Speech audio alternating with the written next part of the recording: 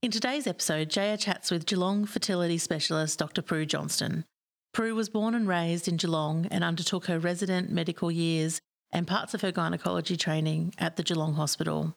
When the opportunity came to work at Monash IVF, she was thrilled to be involved in providing a local and comprehensive fertility service for Geelong. In today's chat, Jaya and Prue talk about the best time to see a fertility specialist, options available besides IVF, and the success rate of IVF for women over 35 and 40. They also chat about the ideal time to start thinking about egg freezing. We hope you enjoy this great chat between Jaya and Prue. Welcome to Conceive the Podcast, your resource for all things fertility, women's health and pregnancy, with your hosts, Jaya Ferreira, Chinese medicine practitioner and Director of Natural Fertility Geelong, and me, Libby Morgan, Practice Manager and Jaya's friend. Hi, Prue. Hi, how are you, Jaya? Thanks for joining us. No problems. It was a bit of a struggle to find a time where we were both free. That's right. I think we're both a bit busy at the moment. Today we're talking about when to see a fertility specialist. Most people will probably know you as a specialist from Monash IVF in Geelong. Could you tell us a bit about your background and some of the things you've done to become a fertility specialist? Yes. Well, all fertility specialists are obstetricians, gynecologists first, and then we will do extended training either through subspecialty training or through a Masters of Reproduction and Reproductive Medicine. And we're also mostly mentored through through different clinics as well. So Professor Gab Kovacs was my mentor several years ago, I guess now. He retired, but sort of born and bred in Geelong, so I always knew I was going to come down. I've done most of your training in Geelong. That's right, yeah. So I trained I did most of my obs and gynae training up at Mercy Hospital for women, and then met Gab through Box Hill Hospital, and then started my training sort of level 5, level 6 obs and gynae general training, and then went on to do a Masters, and I've been down in Geelong, well, on and off really since 2009. So, and just found what you've loved. Yeah, absolutely. And that's a really long, I don't think people realise that's like a 10-year period really, isn't it? Yeah, I mean, you're learning on the job a little bit initially. By the time you're sort of established, you're sort of running things, but obviously still having sort of other specialists around to refer out to if needed, like other occasionally sort of male factor things need to go up to Melbourne, but generally everything can be done here in Geelong, and we run a full service. So that's been great. That's been a really good change since I've been the clinical director, that in the past we're definitely making it more and more full-time down here in Geelong. Yeah, that's great. So we used to have to send a little bit of stuff up to Melbourne, but now everything's in Geelong. An extensive lab and absolutely doing everything. Yeah, got much busier the last couple of years and definitely extended our team. So do you think COVID's played an influence in people thinking about having babies? I think so, and just having the time, just sort of, I guess, having it as a priority, but also not having other things to look forward to, like, you know, travel or holidays and things. Or weddings have been put on hold for quite a while. Yeah, so I think that people have just pushed forward quickly with their we have noticed that as well, like a big boom. And I think we were all sort of scrambling a bit at the start as demand came up, but I think everything's really settled, and it's been really great just to see the clinic. It's really grown quite exponentially. So I think things will plateau a bit now, but at the same volumes. And I think also people moving to the area.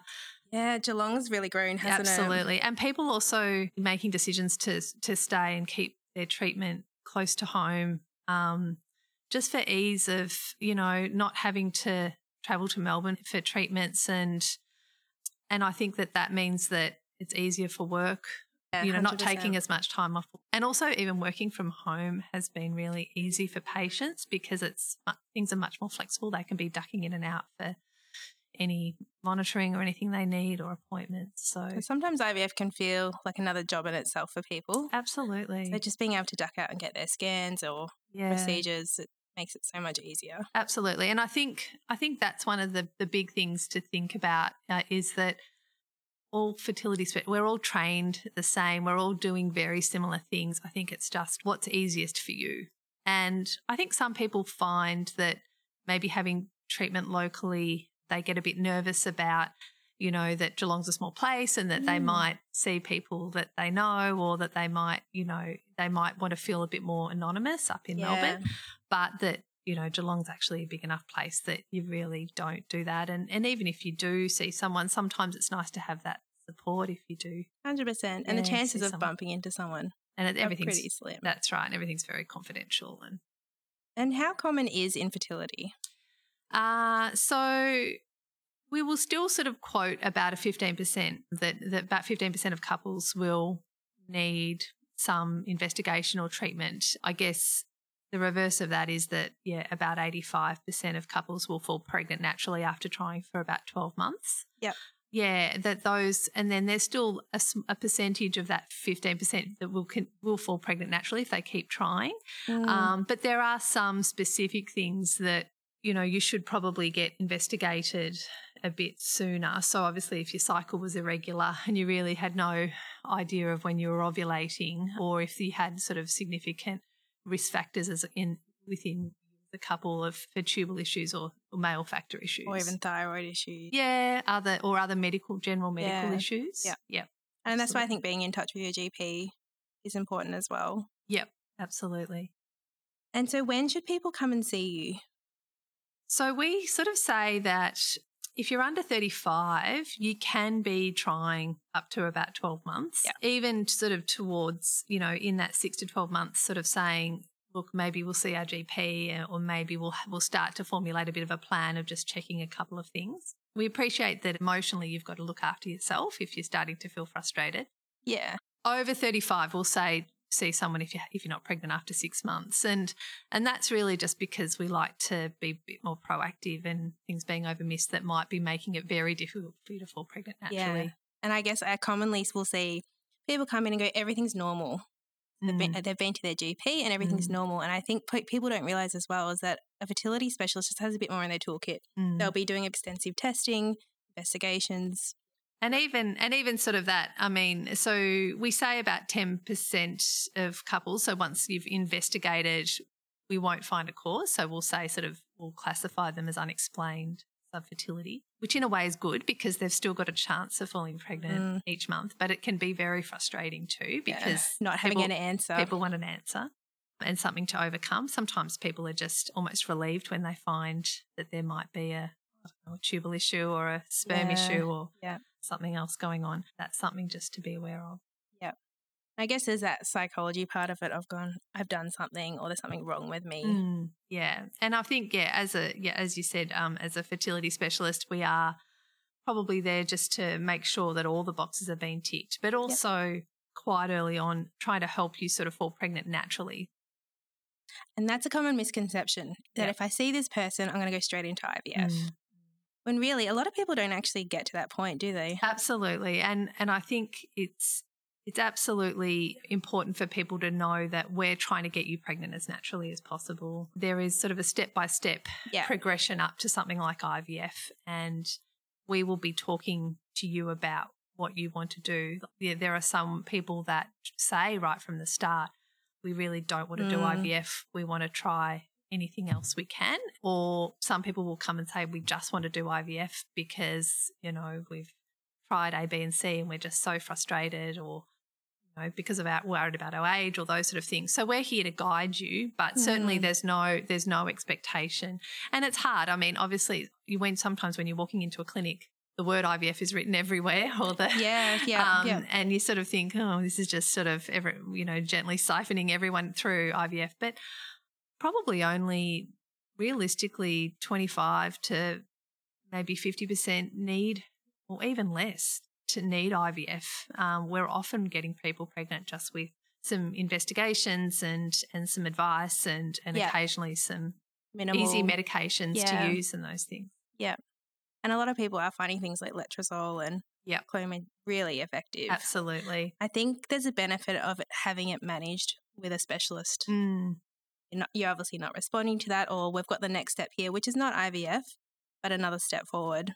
Yeah, I think increasingly if you present to your GP with a fertility issue, they will increasingly refer directly to a gynecologist who has a special interest in fertility, which means that, it's kind of a one-stop shop. So we can be starting letrozole first, and if not successful, be moving in.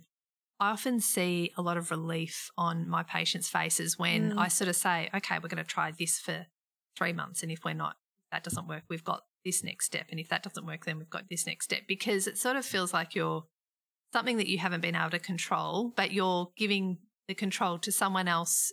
Yeah. And you've got a plan, so you sort of know what's coming if you need. And then if this doesn't work, we've got a next step. Correct. Yeah. Absolutely. Yeah. And I think people like knowing they're on a plan too, rather than just waiting constantly. Correct. Yeah.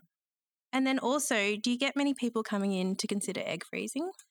We do. So we have, I have a lot of single women presenting.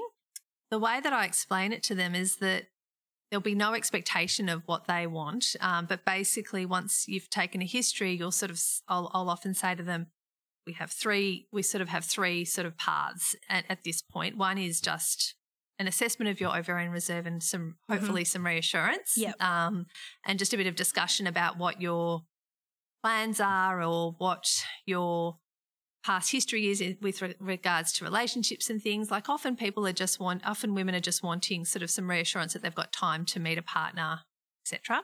Yep. The second option is to do fertility preservation. So to be proactive in a way and do an egg freeze, but it's not a life-changing thing, but it's a proactive thing.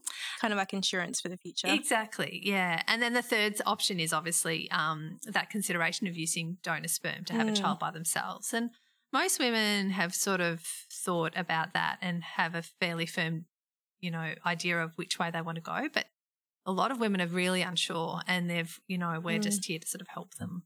And would you say that decision can be dictated quite a bit about their age? Absolutely, yeah. So I feel like the perfect age to sort of consider egg freezing is probably, early to mid-30s. So we know from data that, under the age of 35, whether you're 29 or 35 or 30 to 35, really, there's no real difference in success rate or how many eggs we need frozen. So even if you're seeing me at sort of 32 or 33, it's at least you assessing what your ovarian reserve is like, and then sort of saying, okay, well, I need to do this probably before my 35th birthday. So there's no rush, but it's more just this. And it's worthwhile thinking, especially if you are thinking you want to have kids later in life, and it could really improve your chances of doing less cycles down the track. And the other thing is just the other thing I'll often say is, even if you're having success with baby number 1 or 2, like if you've started sort of trying for a family in your late 30s, early 40s, it might help with that baby number 2 or 3, down the track. Essentially, if you're frozen that egg at 35, it's always going to be a 35-year-old egg. So success rate for IVF is all around the age of the egg. Yeah, the age of the egg. I think there's a bit of varying views about how you can influence egg quality. What are your thoughts on that? Look, the absolute evidence is that it's about age. Obviously, there's a lot of books and supplements and other sort of health practitioners that feel that they can change egg quality. There are a couple of things that have got evidence behind them, things like coenzyme Q10 and melatonin, and less so other sort of antioxidants. But that's more to do with mitochondrial health in the egg rather than actual DNA or chromosome. Essentially, what you're born with is what you get, and it's Correct. kind of potluck. It is. So I think as long as you've got realistic expectations that anything that you're going to do might have a minor improvement, but it is sad because I do see women who come in their 40s and they say, but I'm really healthy. And I'm like, I know you're healthy, but you're still 40-something. And it's preconception that, if you've looked after yourself and you've been really healthy, that your eggs are going to be a better quality. But unfortunately we're born with our eggs, and as our eggs get older, our, that risk of aneuploidy or change in chromosome number really in the egg is the thing that we haven't got an answer for yet. I remember reading that the eggs don't have a blood supply around them. So it's kind of like locked in there with what you have. And some women are experiencing early menopause and things like that. And it's really down to genetics, isn't it? It is. So obviously the two things that we look at is egg reserve, so ovarian reserve, so how the egg number, and then it's sort of egg quality. So I guess egg number is one piece of the puzzle, but your age still has to be acknowledged. Obviously, we do sometimes get better results with people in their 40s with sort of more eggs, because we might find that one or two good eggs, I guess, in that. Whereas if we're only able to collect, 1, 2, 3 eggs, then it's harder. It just becomes a numbers game, really. So the success rates of women over 35 or in their 40s, what is that currently? So if you're trying for IVF and you're making an embryo, if you're under 35, it's about a 40% chance of pregnancy, and between 35 and 40, it's about a 30% chance. So not that different. 40, about 20%, and then it drops dramatically. So so it probably goes to 10 to 20 or 10 to 15 sort of in your, as a 42, 43-year-old. And then those eggs, sometimes it's hard to get enough to genetically test them as well. Correct. And so even getting pregnant with those eggs, if they're or embryos, if they're untested, you've got an increased risk of miscarriage. So we will definitely start to talk about the option of pre-implantation genetic screening for aneuploidy, probably over the age of about 36, 37, we think is of benefit. Yeah. And we provide, we do all that here in Geelong. So that's one of the things that couple of years, 2-3 years ago, if you wanted to have that as an option, you'd have to go to Melbourne for treatment. Oh, whereas I didn't now, realise you were offering that in Geelong. That's great. So all that biopsy and testing is done. Or we remove the cells in Geelong, and then just the cells are rather than sending the whole patient. Yes. And then we've seen also a rise in bulk billing type IVF clinics. And I guess I found a lot of people going, well, what's the difference? Is it just cheaper? But there are quite a few differences in what you get. I mean, I haven't worked in a bulk billing clinic. Certainly, so I guess you get information from people who have transitioned back to a higher cost clinic or are exploring things and kind of getting your advice. Yeah. I guess the few things that have probably come out is just the continuity of care. So I think you get probably more continuity of care going through a clinic like Monash. I think that it's also just ensuring that you are aware of what extras you may need, like, pre-implantation genetic screening or other types of treatments, and just seeing if they're available at a bulk billed clinic. So would you say there's less of an individualised treatment plan? I do, and I think that probably you also need to be conscious of sometimes those bulk billing clinics can sometimes give you that service because they're low stimulation as well. So they sometimes don't produce as many. So if your case is quite complex, you're going to do better in the long run. I think so. A more boutique style clinic. Well, I think that having a fertility specialist that knows you well and is sort of aware of all your specifics, and can individualise treatment. And I think building trust and building rapport with your specialist is really important. I think it is too. I think it's just we know that fertility treatment is tough emotionally. It's very much a roller coaster.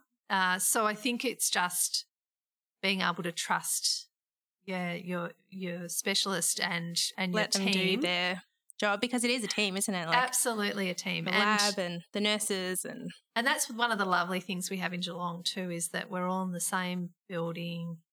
Like, if there's been a case that I sort of say, look, is there anything that we can do to optimise things, that I can walk around a corner and talk to the, the scientific staff that have done that cycle and things. So you do have to put your faith in the experts, I think. Yeah, and I think you get better outcomes when you do that as well. And still being able to come to your specialist and talk about things, but also not trying to micromanage your cycle to the point where you need to be on the same page. That's right. And it's interesting because gone are the days of paternalistic medicine of don't worry, dear, we'll just do what we're going to do, and we're not going to tell you what we're doing or get you involved in your care. I think we still very much help people make decisions, give them information and help them make decisions. But I think that there are a proportion of patients that really do their heads in by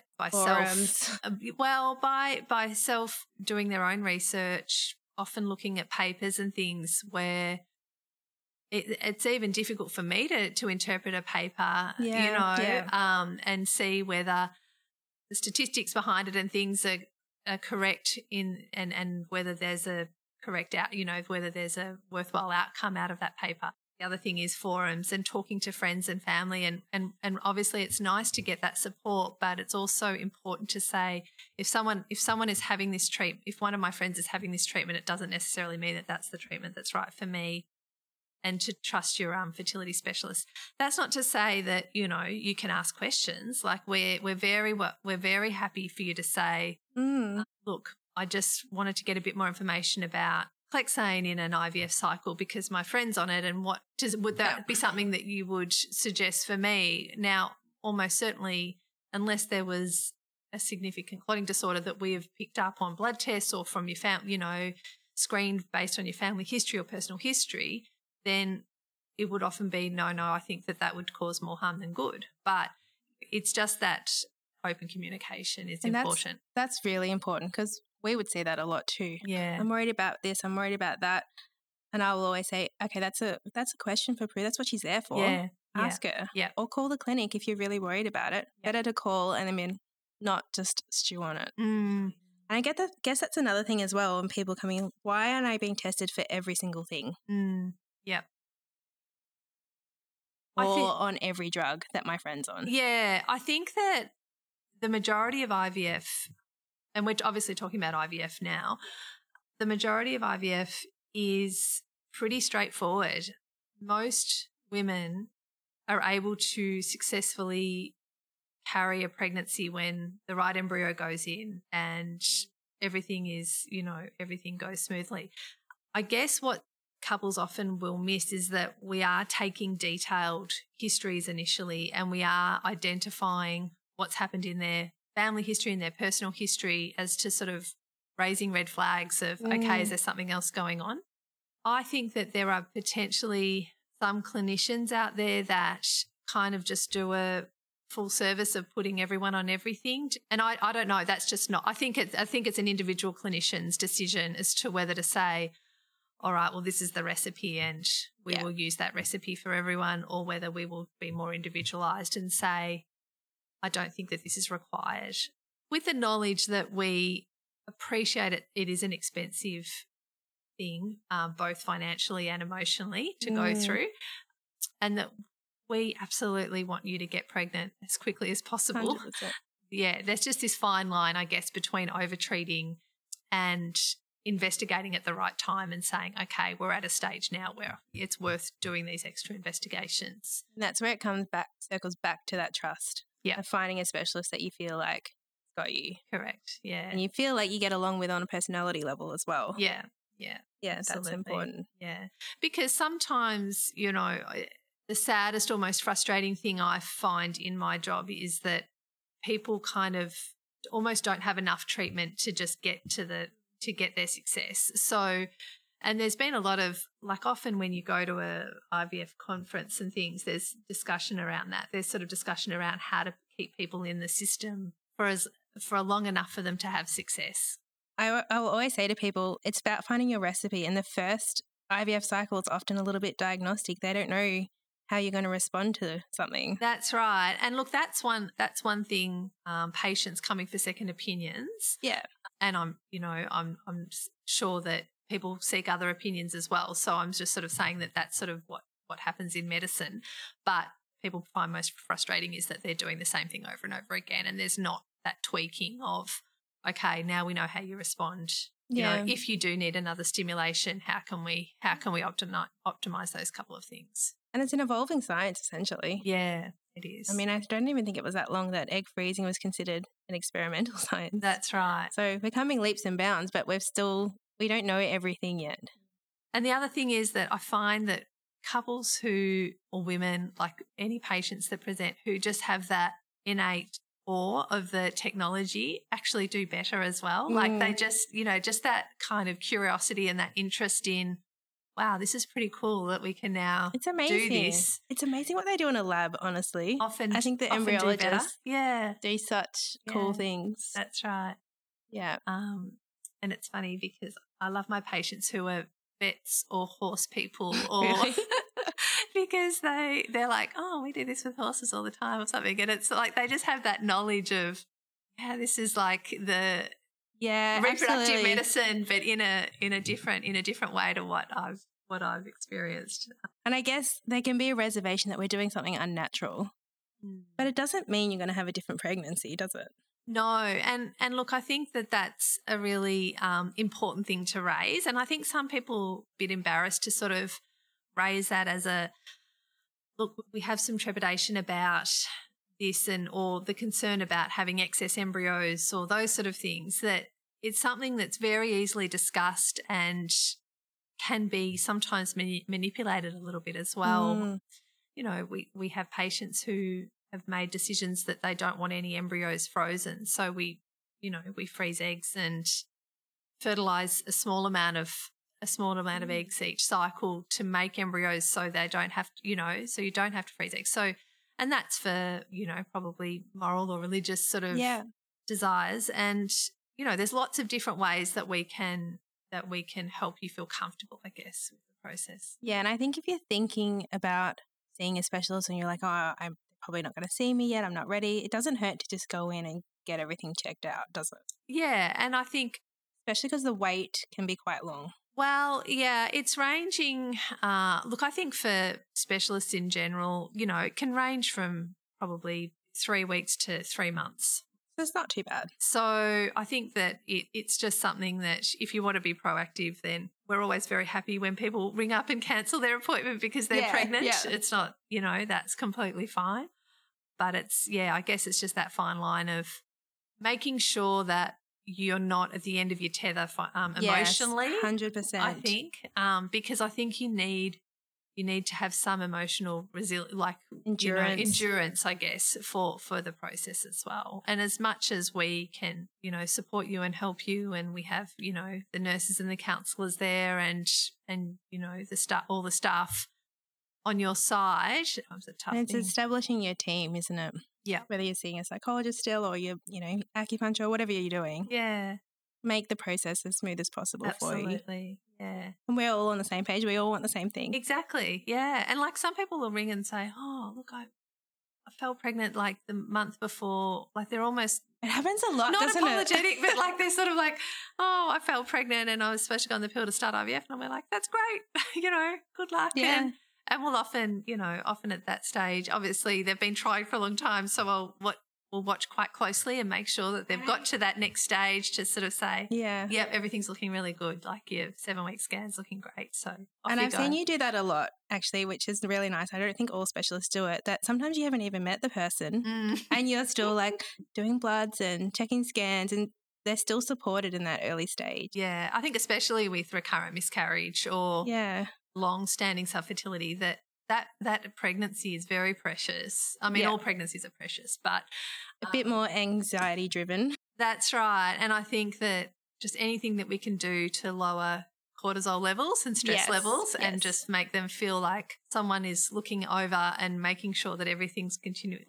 And it's not like we've got a magic wand. We can't fix something if it's broken, but it is. I think there is definitely evidence out there, even for recurrent miscarriage, that a TLC can be of huge benefit in terms of just a weekly blood test to make sure that things are continuing to look. And that's why sometimes positive. Just getting in with your obstetrician early and then having that extra support can be beneficial. Absolutely. I feel like we can probably talk forever, but we should probably wrap it up. Thank you so much for joining us. That's a pleasure, I feel Jay. like No that will worries. be some great information. That's fine. I'll come back anytime. Yes, you need. we will absolutely have you back. Okay. Thank you for listening. If you enjoyed today's episode, please share it with a friend, subscribe where you listen, or head to Apple to rate and review. You will find the show notes on our website, conceivethepodcast.com.au, and can follow us on Instagram at conceive_podcast, where you can also leave questions for future episodes.